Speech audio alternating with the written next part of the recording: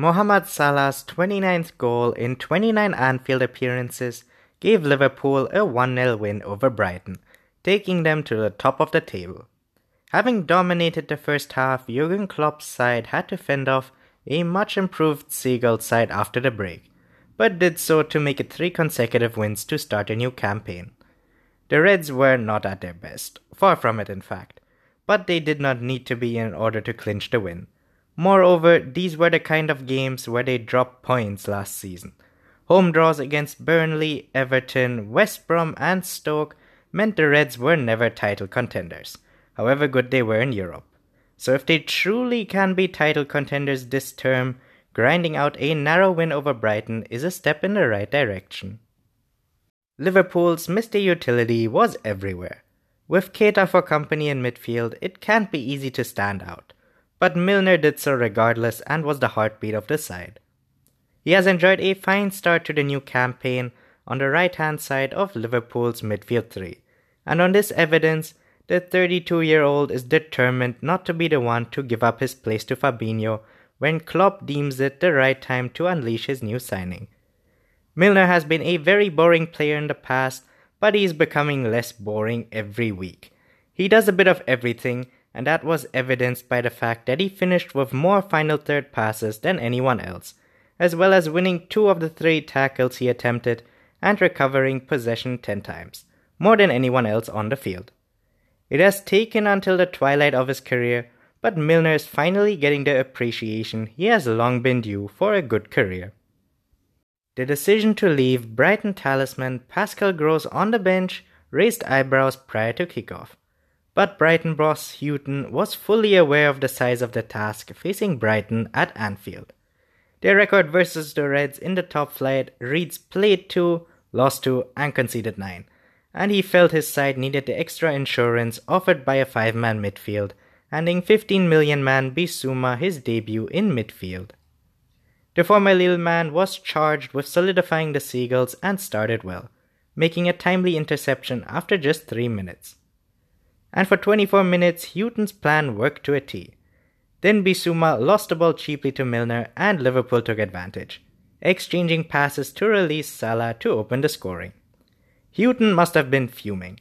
A quarter of the game gone without any event and the game plan was up in smoke thanks to a momentary lapse in concentration, which left the visitors having to rethink their game plan. In fairness to Bissouma, he recovered well and finished with more interceptions than anyone else on the field.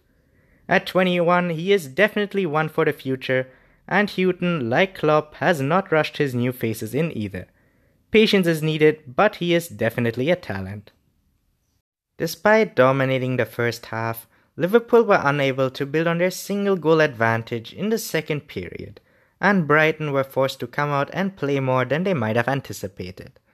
The Seagulls made a good attempt to find an equalizer, and on more than one occasion the hosts were indebted to Alisson.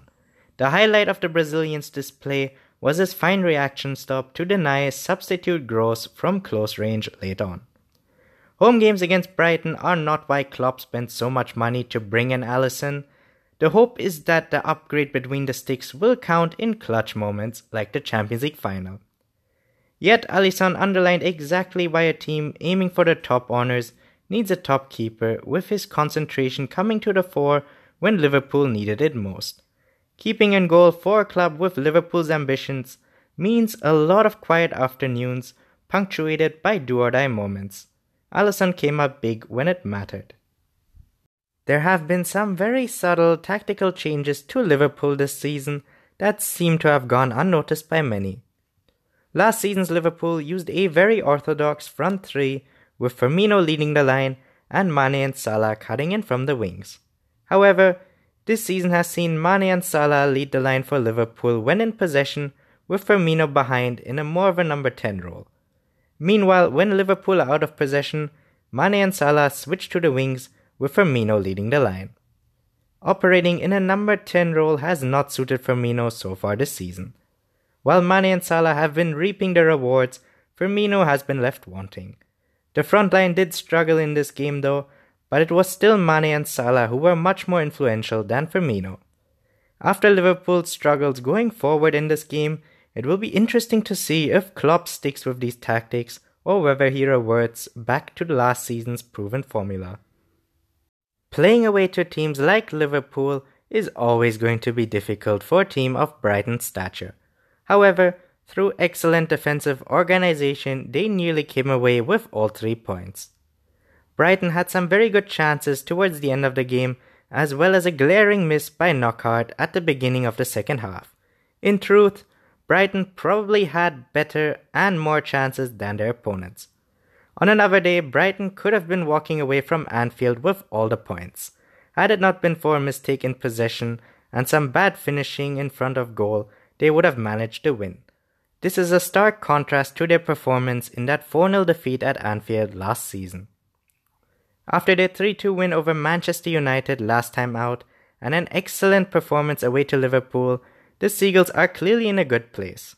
If Brighton continue to play at this level, they have every chance of having a decent campaign. So far at least, Brighton look much improved to the side that finished 15th last season.